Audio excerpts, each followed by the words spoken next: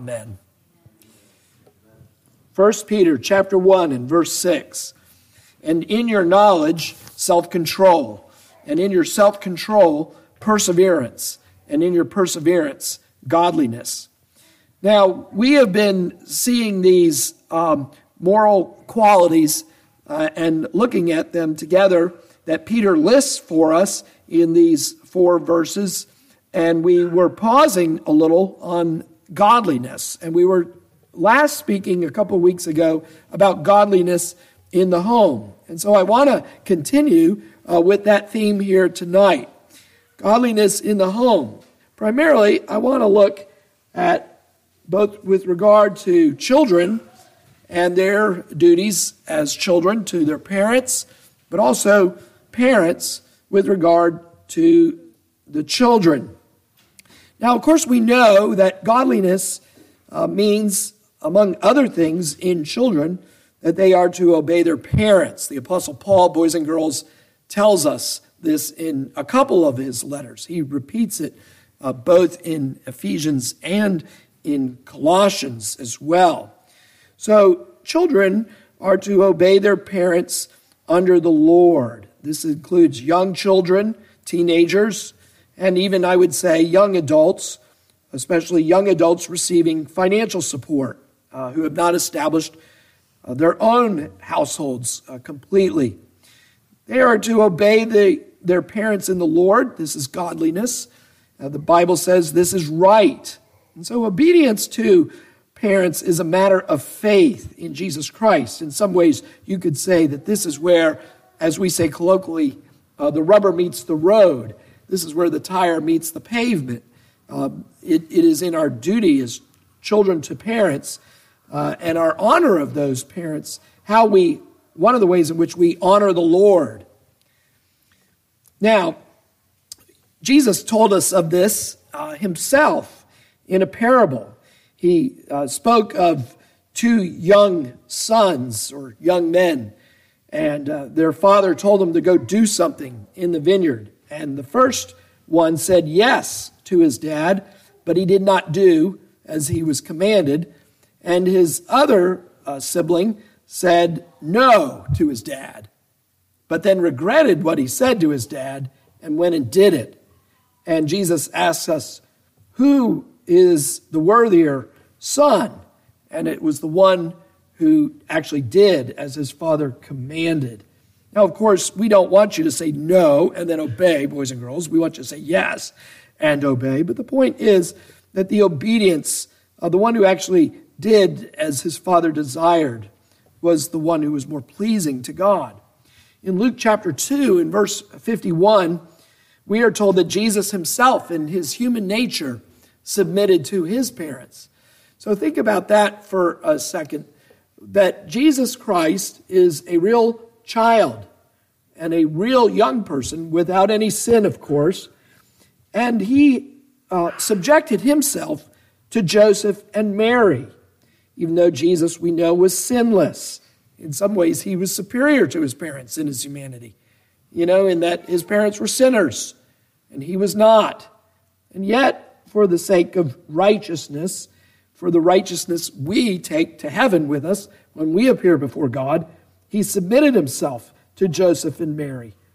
Joseph and Mary both were sinners in need of the future death of their own son and the resurrection of Jesus Christ in order to have their sins pardoned. And yet, how does God accomplish that salvation for Joseph and Mary? He accomplishes that salvation in that God ordained that Jesus would obey his earthly parents. So Jesus sets an example for all young people by this obedience. Now, if we are to be godly young people, then our obedience needs to be from the heart. Godliness is what God desires within us. So we see, for example, in Luke chapter 15, that where we speak about the prodigal son as though he had the problem, really both sons had estrangement issues from their heavenly Father. This, of course, because Jesus is using this parable to represent the Pharisees on the one hand that he saw in the audience, and also the sinners in the audience. And so Jesus tells this story of an older brother who didn't leave the farm. And yet, when his younger brother asks for his inheritance and then lives riotously, of course, the younger son comes back destitute, and the father, throws a party for him. Well, this causes the older brother to be incensed. And the older brother complains that he never got a party, even though he does all the work. Well, what was the issue here? The issue was that his heart was not right. Even though he never left the farm, the older brother shows that his heart was not right, in that when his father shows grace to the younger son, that the older son does not rejoice in his brother who once was dead and now is alive again. So what are we to do if we are to have godliness as young people? Well, the first place we have to go is to the Lord. If your heart's not right, then you need to go and ask the Lord to make your heart right before God. If you do not have a right spirit within you about your obedience, then you need to start there. The Christian life, as Dr. Sinclair Ferguson has said, it is not a life that is to be done with gritting your teeth and willing it up. It is rather to be done as one who has a relationship with God as our Heavenly Father. You go to God as your Father and you say, Father, help me. My spirit's not right. My heart is not right. And I need grace, Lord, to make my heart right so that I will do the things that I'm supposed to do, but do it in a right manner, in a cheerful way, in a way that pleases you, in a way that you see. You see, we're not just supposed to do things that please men as man-pleasers only when their eye is upon us, but as those who know the omniscient God is looking at our heart. And so we have to ask ourselves, are we sometimes like the younger brother who runs away and dishonors the family, disobeying parental authority, squandering his benefits and blessings secured by his parents, by his own foolishness? Well, if that be you, you need to go back home. I don't mean that just in a literal sense, but your heart needs to go back to your Heavenly Father. And you need to learn obedience that comes by way of faith in Jesus Christ. Jesus says, obey your parents. And you have said in your heart, I will not. And you've demonstrated that by leaving. You have shown yourself not to be merely disobedient to your parents, but to Jesus himself. This is maybe a question we should maybe ask when we do communicant membership exams. Are you obeying your parents? Are you improving in your obedience to them? Now, obedience also means listening and following counsel. Proverbs chapter 1, verse 8. Hear the instruction of your father and forsake not the law of your mother. Proverbs is a good place to start young people because this is a book that was written for young people to help you have wisdom. We see in Jeremiah chapter 35, as Jeremiah goes about his ministry, very interesting that God tells Jeremiah to go to the Rechabites and talk to them. And you say, why did God single out this family? Well, he did so for an example for all of Israel. Now, who are the Rechabites? The Rechabites were part of the nation of Israel, but they had decided through Rechab, their father, that their father said, we don't want to compromise and lose our faith in God. And so we're going to live very simply. Now, that's a choice that believers can make. It doesn't mean everybody must make it. But we want to live so simply that our family would not be turned away from the Lord by the world. And so we're not going to build homes. We're going to live in tents instead. And we're also not going to partake of alcohol. Okay? Now, again, this is a matter of liberty, but this is the part I wanted you to hear. So God says to Jeremiah, go and gather them together, get the Rechabites together, and put some wine in front of them and tell them to drink. And they said, well, we can't, because we said that we would obey our father in this. And the point was, here are these people who will obey their earthly father, and yet God is asking all of Israel, where is your respect and honor of me? These people obey their earthly father, and I'm your heavenly father, and you won't listen to me. Now again, the point was not to say that you have to live in a tent or you can't drink wine and be a true follower of the Lord. It's just simply saying here that this particular family was willing to honor their father and his request for this. So obedience is something to be observed even if it goes against our grain. Thomas Watson, the Puritan, said that Esau obeyed his dad when his dad told him to get some venison, but that's because Esau liked hunting. Yet his parents told him to observe greater things, such as not to marry the women of Canaan, and he disobeyed. So it's not just when it goes with your grain that you obey your parents, but even if it goes against your grain. Now, also, the Bible says that if we are to live godly lives in the home, we not only obey, but we have to honor our parents.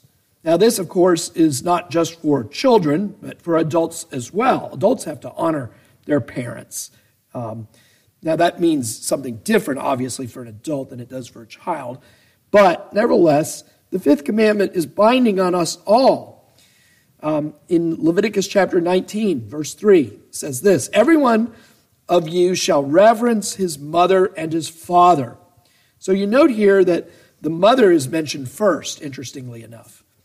And some Puritan commentators have said that this is because that the mother has more occasion to be slighted by her children than fathers do, just because they have to interact more with the children. So the Leviticus here says, honor your mother first and your father. Honor is given to the mother because of this temptation to dishonor her more frequently. Rebellion, we are told, against this commandment is rebellion against God Almighty.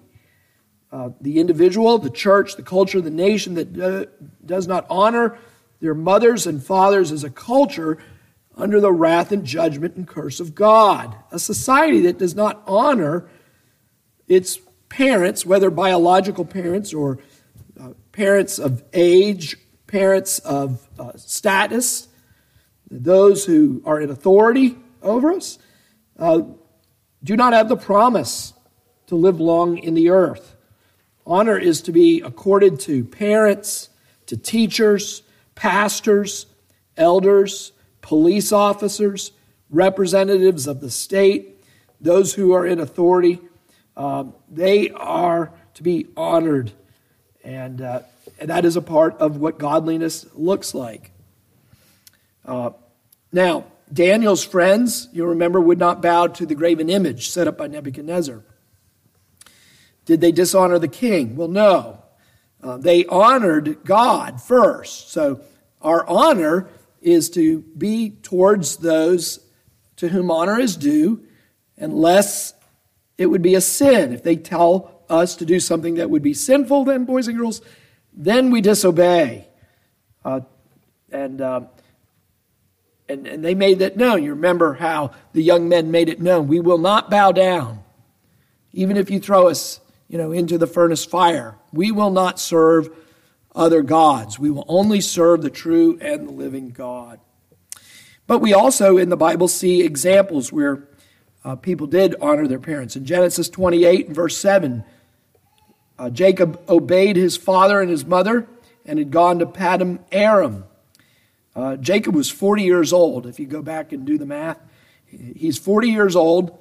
But what was he doing? He was obeying his parents in the important matter of marriage, that we marry only in the Lord, that we do not take a spouse from the Canaanites, from non-believers. Solomon, in 1 Kings chapter 2, in verse 19, Solomon, we are told, stood up in the presence of his mother, even though he was king and he's seated on a throne.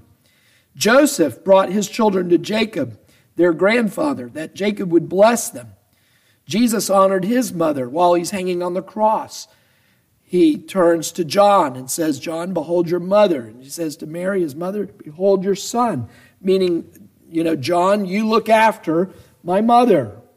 And so he honored his son even as he's suffering the curse of God on the cross.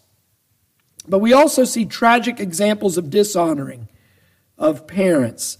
You remember, boys and girls, the story about Ham, who dishonored his father Noah by looking upon his nakedness and then telling his brothers about it and mocking his dad in front of his brothers. And his brothers honored their father by covering Noah's shame, walking in backwards with a blanket. And because of Ham's dishonor, he was cursed of God. Esau dishonored his parents by taking a wife in addition to the ones that he had from the daughters of Canaan. Rebekah was tired of the daughters of Heth, she said. But Esau forsook the covenant. Rehoboam dishonored his father Solomon by making a crude boast about his greater manhood than his father, and that he would reign with greater ferocity and fierceness than his father. And Rehoboam ended up splitting the kingdom because of his lack of wisdom. Absalom dishonored his father David. He told the people at the gate that they would get no justice from David as king, and he would steal their hearts away. He said they could bring their claims to him, and that he would give them the justice they sought. There was a young man in the Corinthian church, we are told, who dishonored his father and dishonored the church by sleeping with his father's wife. This was probably his stepmother. The Apostle Paul said he judged that man from afar and handed him over to Satan and told that until that man should repent. We are to honor our parents with our words. We are to speak to them reverently and about them. Thomas Watson says in his commentary on page 129. We are to take care that the tone of our voice is respectful. We are to be careful what we say, but also how we say it. We are told in Proverbs chapter 31, verse 28, her children rise up and call her blessed. Thomas Watson says this, quote, "Oh, how many children are far from giving reverence to their parents. They despise their parents. They carry themselves with such pride and neglect towards them that they are a shame to religion and bring their parents' gray hairs with sorrow to the grave." Watson continues, "Cursed is he who dishonors his father or mother, and all the people shall say amen," quoting from Deuteronomy 27 and verse 16. Watson continues, Thomas Watson says, "If all that set light by their parents are cursed, how many children in our age are under a curse? If such as are disrespectful to parents," says Watson, "if such as are disrespectful to parents live to have children, their own children will be thorns in their sides, and God will make them read their sins in their punishment." That is, those who dishonor their parents will often find that God will visit them with judgment by giving them children who dishonor them. And they can spend the rest of their lives reading their sins in their punishment. Now, if we want to honor our parents, we honor first our parents' faith in Jesus Christ. How do we do that? Well, we do that by seeking to have faith in Jesus Christ ourselves. One of the ways you honor your Christian parents is by seeking Christ and seeking to obtain for yourself the same faith that they have in the Lord Jesus Christ. Nothing will give greater pleasure and honor to your parents than for them to see their children walking uprightly in the Lord, in obedience to his commandments, in faith in Jesus' death and resurrection. If you truly want to honor your parents, then honor the God and Savior of your parents, Jesus Christ. But also, secondly, by way of application, young people beware of imitating friends and classmates who speak negatively of their parents in order to seem cool to their friends. Our parents are to be honored by us even when our parents are not in our presence. Children who open up their parents' weaknesses to the world or exaggerate their faults or who censor their judgments among their peers are dishonoring their parents. Don't get caught up in that kind of talk or humor that is so prevalent, making fun and belittling your parents in order to seem cool to your peers. Thirdly, if you have been failing to honor your parents, ask God and maybe your parents as necessary for forgiveness. And ask God for grace to honor and obey them from the heart. If you have been guilty of dishonoring your parents, then you need to go to the Lord, seek his forgiveness, and if need be, also seek the forgiveness of your parents. If you're in a relationship that your parents have said not to be in, whether it's a relationship of the opposite sex or a friendship of the same sex who is yet a negative influence in your life, then you need to trust God and not pursue that relationship. If you have been secretly pursuing friendships with those that you know are dragging you down despite your parents' counsel, then you need to turn away from those relationships that are dragging you down. Many times I've seen this as a pastor. Just look at who their friends are and you see where they're going. Their vector is determined often by who they hang around. Now, I want to also talk about godliness with regard to parents and their children. Godliness with regard to parents and their relationship with children. Godliness in the home is dealt with also by the New Testament. For example, the Apostle Paul says that we who are parents are not to provoke our children or to exasperate them. Matthew Henry comments on this command not to exasperate our children. He says, though God has given fathers and parents power and authority, they must not abuse that power. Your children are, quoting Matthew Henry, quote, pieces of yourselves, and therefore must be governed with great tenderness and love. Matthew Henry goes on, he says, be not impatient with them. Use no unreasonable severities, and lay no rigid injunctions upon them. Matthew Henry says, caution, counsel, and reprove in a manner that does not lead to anger, to wrath, exasperation, a sense of hopelessness. Caution, counsel, and reprove in a manner that does not lead to anger, wrath, exasperation, a sense of hopelessness. Henry says, deal prudently with them. Endeavor to convince their judgments by working with their reason. John MacArthur spoke on this subject and said that in the days of Rome, when the New Testament was being written, he said there was a Roman law called patria potestas, and that meant that a father virtually had life and death within his power, not only over his slaves, but entire household. He could cast them out of the house. He could sell them as slaves. He could kill them and be accountable to nobody. MacArthur says that newborn babies were placed at the feet of the father. If the father picked up the baby, the child was allowed to stay in the home. If the father walked away, the child was to be disposed of.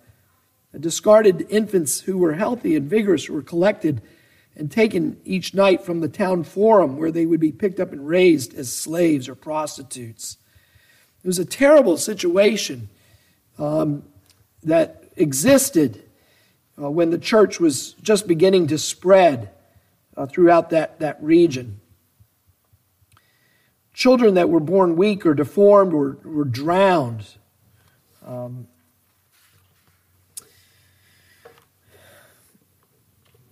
MacArthur quotes a 1950 study by Harvard University sociologists Sheldon and Eleanor Gluck. They developed a test which they claimed had about 90% accuracy to determine whether 5- and 6-year-olds would become delinquent. They discovered 4 primary factors that led to prevention of delinquency. Number 1 was the father's fair and consistent discipline. Fair and consistent discipline. Number 2 was the mother's supervision and companionship during the day. Third was the parents' demonstration of affection for each other and the children. Parents' demonstration of affection for each other and the children. And number 4, the family spending time together in activities where all participated. A Christian psychiatrist, Dr. Paul Meyer, had similar findings. Genuine love of parents for each other, firm, consistent discipline, consistency of standards for parents and children, the right example of parents, and the father as a true head of the home were often some of the best ways to raise up children. To provoke to anger when we don't show godliness towards our children can cause resentment to build within the child. I have a quotation here, and this might be MacArthur. I failed to cite the quotation, but the quotation goes like this: well-meaning overprotection is a common cause of resentment in children.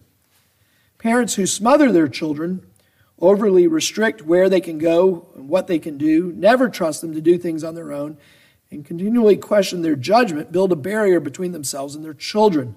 Children need careful guidance and certain restrictions, but they are individual human beings in their own right and must learn to make decisions on their own commensurate with their age and with their maturity. That might be MacArthur. I failed to cite the source there. Martin Lloyd Jones, on how to raise and discipline our children without provoking them to wrath, notes self-control, the discipline over our own tempers in the rearing of our children. He gives the illustration of Jones does, of somebody overcome with alcohol, is an example of somebody who is out of control. Martin Lloyd Jones says, do not discipline when you yourself are in a temper. A nice British way of saying it. Do not discipline when you yourself are in a temper. It does more harm than good. We should not administer chastisement in a rage. Secondly, also avoid being capricious, says Martin Lloyd Jones. Unpredictable and changeable behavior in parents is not a good thing. Where a child never knows what kind of mood you'll be in. Today, the father is cheerful and indulgent. Tomorrow is all rage, says Lloyd Jones. There should be consistency in reactions and in conduct. Avoid being unreasonable. Be willing to hear your child's case. Have a judicial temperament. Also, they say avoid selfishness. Some parents think that their children exist for their pleasure. They do not view themselves as temporary stewards of their children, where the child or even the mature adult child is not allowed to have a life of his own. An unwillingness on the part of parents to sacrifice for their children. Fathers who don't give up toys for the sake of more important, even necessary things for their children is a problem. When it comes to discipline, discipline must not be too severe. We must take care not to overreact to the lawlessness of our culture. John MacArthur says also, avoid favoritism. We see in the Bible that Isaac preferred Esau, Rebekah favored Jacob. Avoid comparisons of the children, says MacArthur. Avoid pushing achievements beyond reasonable bounds, he also suggests. Fathers are particularly prone to this when it comes to athletics. Parents sometimes desire to live their lives through their children. MacArthur tells a story of visiting a young woman who was a Christian, and she was confined to a padded cell. Her mother had pushed her constantly to be the most popular, the most beautiful, the most successful girl in the school. She became a head cheerleader, homecoming queen, later a model, but she was driven to despair through it all. The woman said to MacArthur, "I don't care what I do, it never satisfies my mother." And MacArthur said that woman actually later did commit suicide, tragically. The Bible says that we are to encourage, we are to show appreciation for the good along with correction. Failing to let children develop at a normal pace can also be problematic. Then also MacArthur says, avoid manipulation, using love as a tool of reward or punishment. God disciplines us out of love, even as he blesses us out of love. Children need to know that they are loved when they are being disciplined. And then, of course, finally here, flee from all physical and verbal abuse. We are not to overpower kids by excessive physical force, spanking too hard, spanking in anger, or spanking in inappropriate places on the body. Also, we must avoid verbal assaults that tear down and destroy here. Also, Doug Wilson, who I don't always have been concerned. I've been concerned about him in some areas in the past, but when it comes to pastoral theology, I find him helpful. Wilson says, love your children by loving their mother first and foremost. Love your children by loving their mother. Love their mother by loving her children. He says, this is the central way the gospel will be proclaimed in your home. Ephesians chapter 5, verse 25. He says, teach them to love the standard, which is not the same thing as merely requiring them to conform to the standard. He says, teach them to love the standard. This is a function of heart loyalty. Proverbs chapter 23, verse 26. Give me your heart, my son, the proverb says. Not just give me conformity, but give me your heart. Let your eyes delight in my ways. He says, you teach them love. He says, you teach them to love the standard and to be loyal to you by loving the standard yourself and being loyal to them. Your garden, says Wilson, should be a garden of yes, but it should have a tree of no in it. Not the other way around. Your garden is not a garden of no's with a yes tree in it. The Lord commanded man, saying, from any tree of the garden you may freely eat. God is not a skinflint, says Wilson, and you should not paint him to be one. In Jesus Christ, all the promises are yes and amen. 2 Corinthians 1, verse 20. So resemble the God you serve. Then Wilson also says, give them the Torah, not the Talmud. Now, what he means is give them the Bible, not all the commentary of the rabbis that goes around it.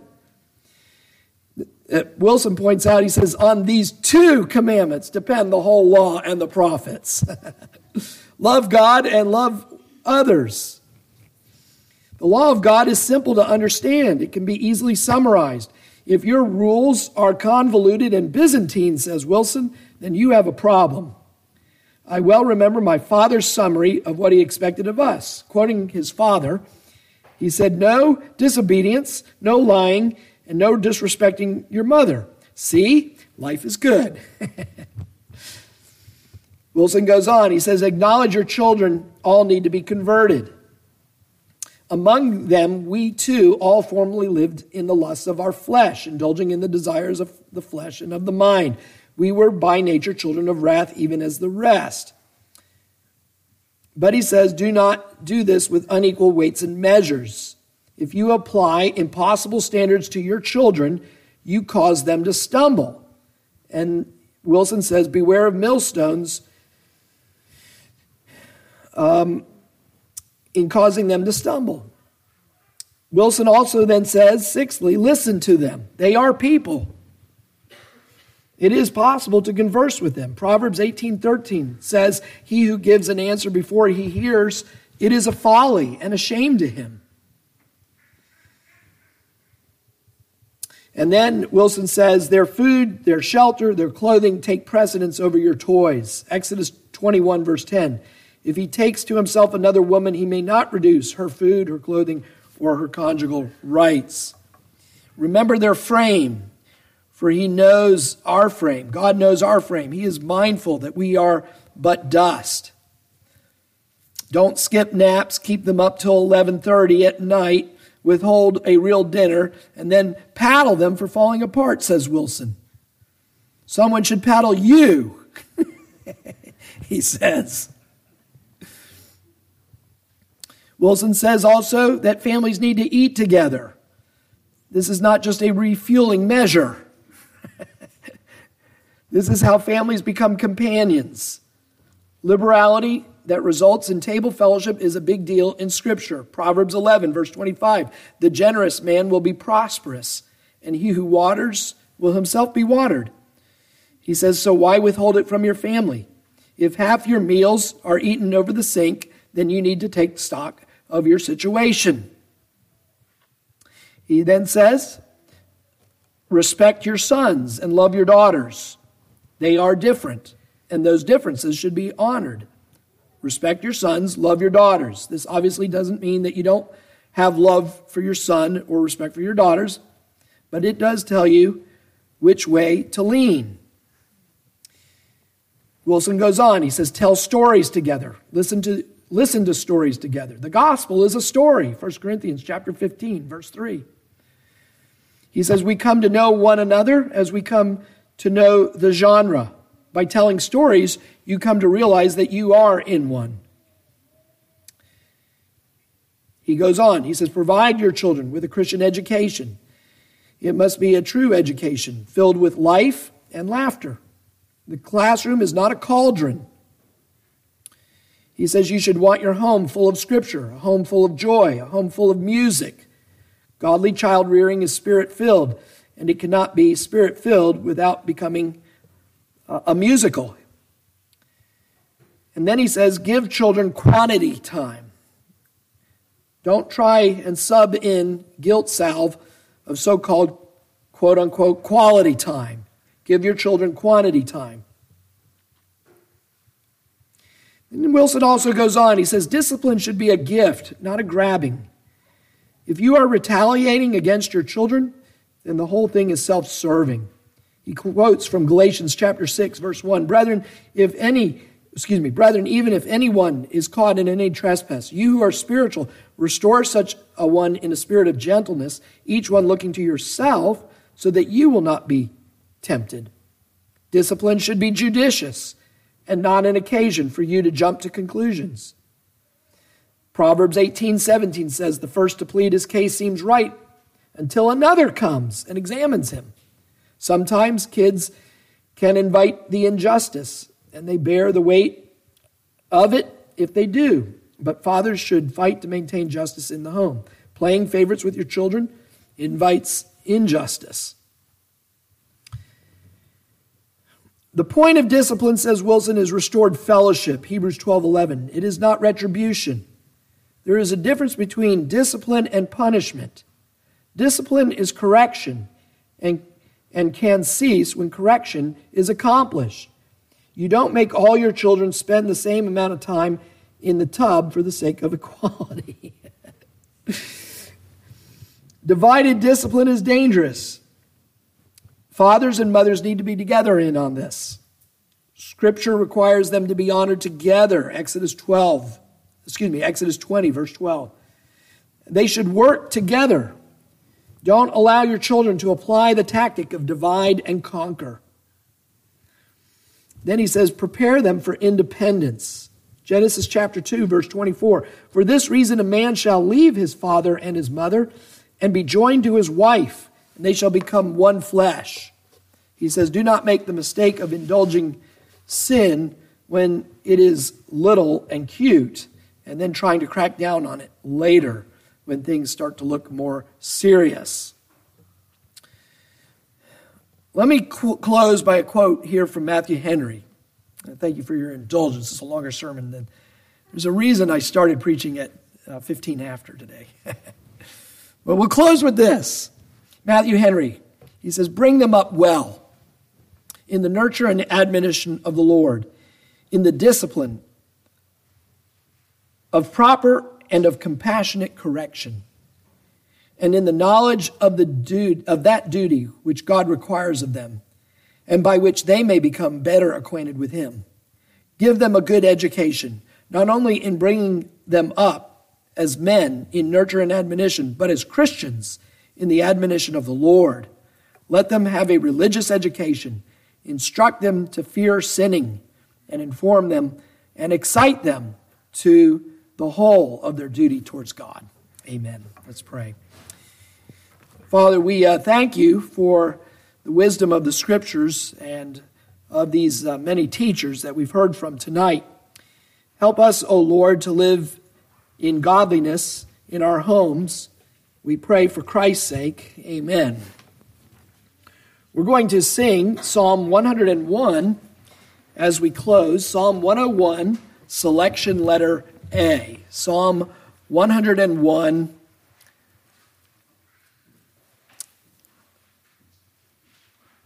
selection letter A. Let's stand together